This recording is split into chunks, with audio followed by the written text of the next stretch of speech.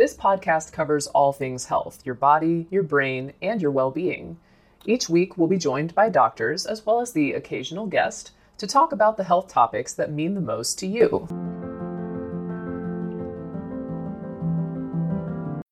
When you need mealtime inspiration, it's worth shopping Kroger, where you'll find over 30,000 mouth-watering choices that excite your inner foodie. And no matter what tasty choice you make, you'll enjoy our everyday low prices, plus extra ways to save, like digital coupons worth over $600 each week. You can also save up to $1 off per gallon at the pump with fuel points. More savings and more inspiring flavors make shopping Kroger worth it every time. Kroger, fresh for everyone. Fuel restrictions apply.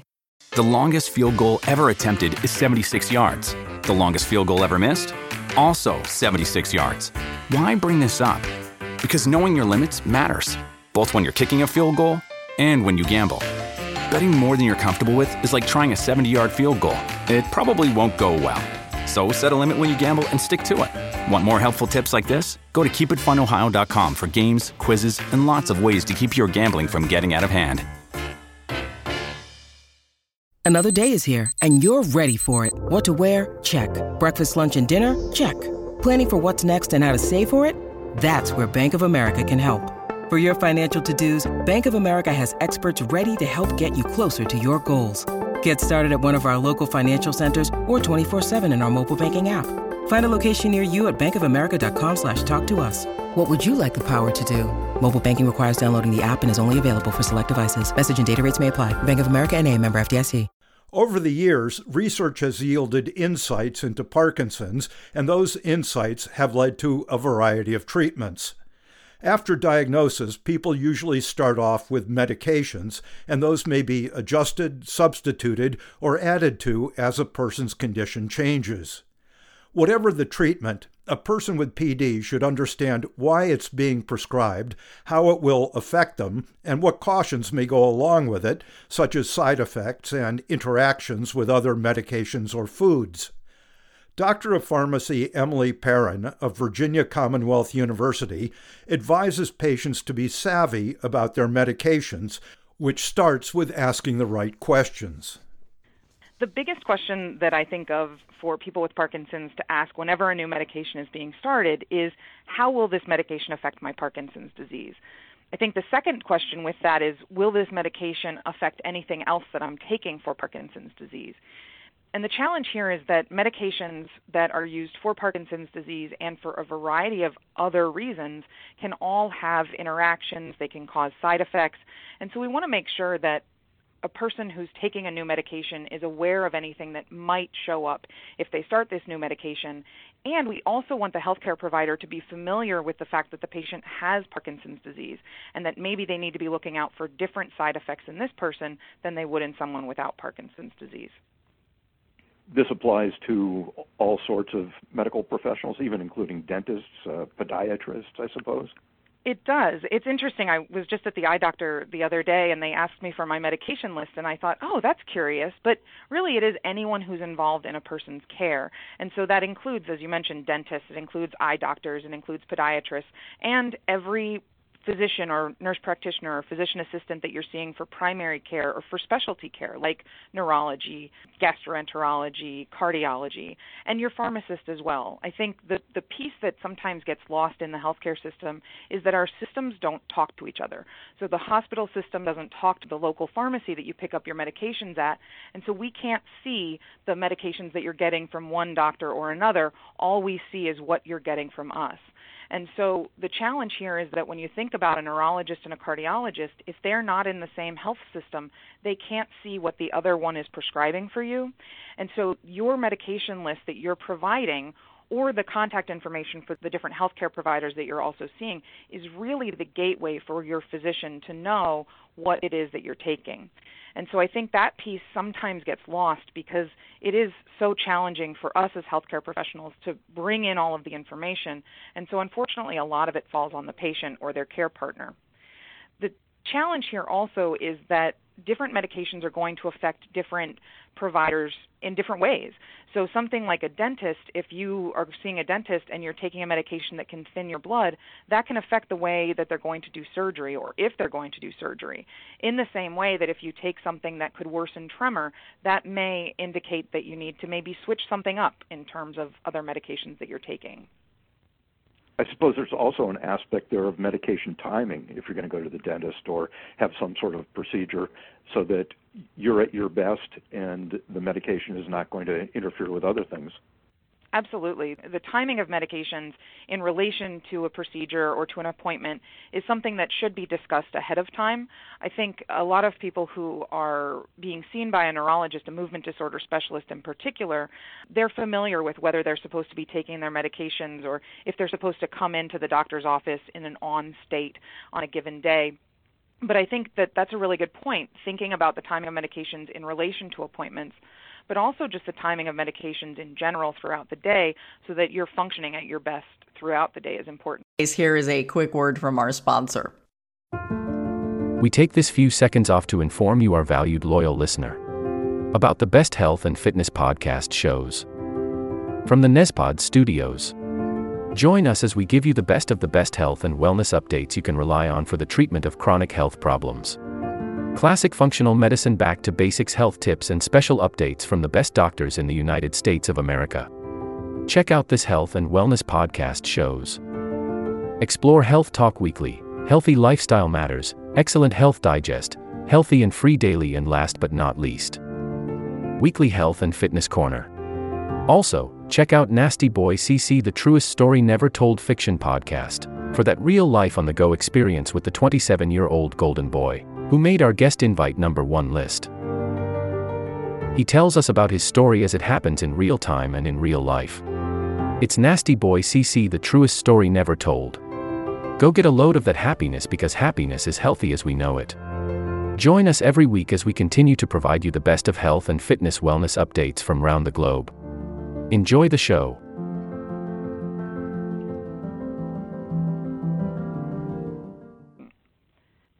What's the importance of medication adherence, which is just sort of a technical term for taking your medication on time and as directed, and also in that regard, tracking your symptoms according to when you've taken your medication? I'll be honest, I'm a pharmacist and I know the importance of medication adherence, but I still struggle with it, and I think a lot of people do. It's incredibly difficult to have a lifestyle change like Parkinson's disease, where you might go from taking no medications to taking a medication 3 times a day or taking multiple medications. And so the challenge is definitely there. I think the issue here is that if people aren't taking their medications on time, and particularly as it relates to Parkinson's disease, they can see changes in the response that they have. They may not have the same symptom control if they take their medications on a different timeline one day versus the next. But the other challenge is that they are then at greater risk of side effects of the medications. And so some people, if they're taking the medications too close together or taking 2 doses at the same time when maybe they shouldn't be, that can really affect the way that the medication is going to respond and can affect the way that they're feeling outside of just their Parkinson's symptoms. It can really be a side effect issue as well. The reason that I talk about the need to track symptoms, especially in the weeks leading up to an appointment with a movement disorder specialist, is because it can really help the provider better understand how to adjust medications. This piece is important to consider because if you're having experiences where, sometimes I'm seeing my symptoms come back at 11 o'clock when they used to really only come back at 12, well, that information, if you track it, you're less likely to forget to bring it up to the neurologist, and they can also then look at the list and say, oh, on this day, based on the fact that you took your medication at 6 a.m. and you had this response at 11, maybe we want to adjust the timing of the dose. Or if you're not getting the same response, the same true response, you're not getting the benefit that you used to, then maybe the dose needs to be changed. You need to be on a higher dose. And so those changes, those nuances between things like changing the timing of the medication versus changing the amount of medication can have significant consequences in terms of disease control. And so the best way to get at how do we change those medications is to understand how you're taking the medication and how it's affecting you on a daily basis and really even an hourly basis. One medication that most people with Parkinson's disease have run into at one time or another is Sinemet. First of all, what is it, and how does it work? Sinemet is one of the brand names for a very common combination of carbidopa and levodopa. Levodopa is the closest thing we can give you to pure dopamine. When it gets into the body, it's converted into dopamine, and dopamine is that chemical messenger that is lost in Parkinson's disease. But the challenge here is that in order to make it to the brain where that dopamine is really needed, levodopa needs to make it through the body. It needs to get through the blood and through the gut, and it needs something to protect it on its path to the brain, and that's where carbidopa comes in. Carbidopa is able to then help levodopa get into the brain where it can have its effect, and it's also able to decrease the side effects that someone might otherwise experience. The most common side effect that we see with levodopa is nausea and vomiting, and the technical term for vomiting, or the medical term, is emesis. So if you actually look at the name Sinemet, this is an interesting fact. The name Sinemet, or sine without, emet being emesis, it literally translates into without vomiting. And so the addition of carbidopa to levodopa was intentional in the sense that it helps to protect that levodopa, but it also helps to prevent that major side effect, which was nausea and vomiting before the carbidopa came out. And it's not to say that people can't still experience nausea and vomiting, but that combination of carbidopa plus levodopa significantly decreases the risk as compared to levodopa alone. I think it's also interesting to add that the levodopa can get into the brain, the carbidopa cannot. So levodopa, once it gets into the brain, can be converted to dopamine, whereas in the systemic circulation, the rest of the body, the carbidopa is acting to not allow levodopa to become dopamine, which can produce these side effects. Exactly. The medications in Parkinson's disease are challenging to understand. There's not a lot of them, but they are very complicated. But that's a great point, that the functions of these medications are just really interesting, and better understanding them can help people, I think, better understand the disease also, and it helps make sense then of why am I taking these drugs together? Why am I taking them so often? Having this sort of information can be really helpful in just better understanding the why behind all of these medications. We hear about impulse control disorders with dopamine agonists. This is different from L-Dopa itself.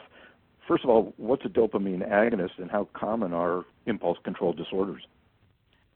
When I think about dopamine agonists, is to think of agonist as a key that's going to unlock a door. And so the same thing is happening in the brain. There's almost like a dopamine door, and you need a key to open it. And so the receptor that dopamine sits on, that's where dopamine would normally go if there was enough of it in the brain, and that's where the smooth muscle movements would come from. But in the absence of dopamine in the brain in someone with Parkinson's disease, we can use a medication like a dopamine agonist, which is going to sit in the same place, open the same door, but it's not actually dopamine. It's just mimicking dopamine, if you will. So the challenge here is that the dopamine agonists, one of the side effects that we see with these are what's called impulse control disorders. And impulse control disorders are certainly common in the general population, but are more common in people with Parkinson's, and particularly those who have taken a dopamine agonist. And with the impulse control disorders, we're looking at things that might include hypersexuality or gambling, shopping addiction, or it can be something like compulsive or impulsive gardening. So sometimes they lean on the bad side, but sometimes they're not so bothersome in general. But I do like people to be aware of them, because it is a side effect that sometimes can be uncomfortable to talk about if you're not aware that it could be being caused by a medication. What are some examples of dopamine agonists?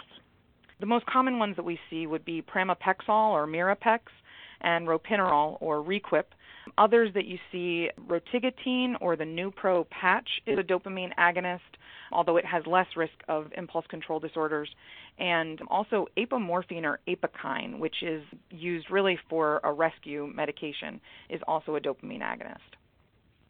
Do you advise people when they go on one of these drugs that this may occur but is not all that common, or what to do if you do detect it? The challenge here is that the rate of impulse control disorders is pretty hard to predict. There are certain things that we can say certain people will have a greater likelihood of experiencing an impulse control disorder based on family history or addiction history, or if you're younger, you're more likely to experience an impulse control disorder, or if you're taking carbidopa-levodopa and then a dopamine agonist is added.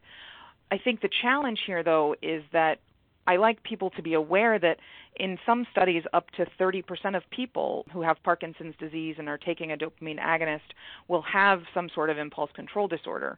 The rates vary depending on the study that you look at, but we do know that it's typically greater than 10% of people who will experience these impulse control disorders.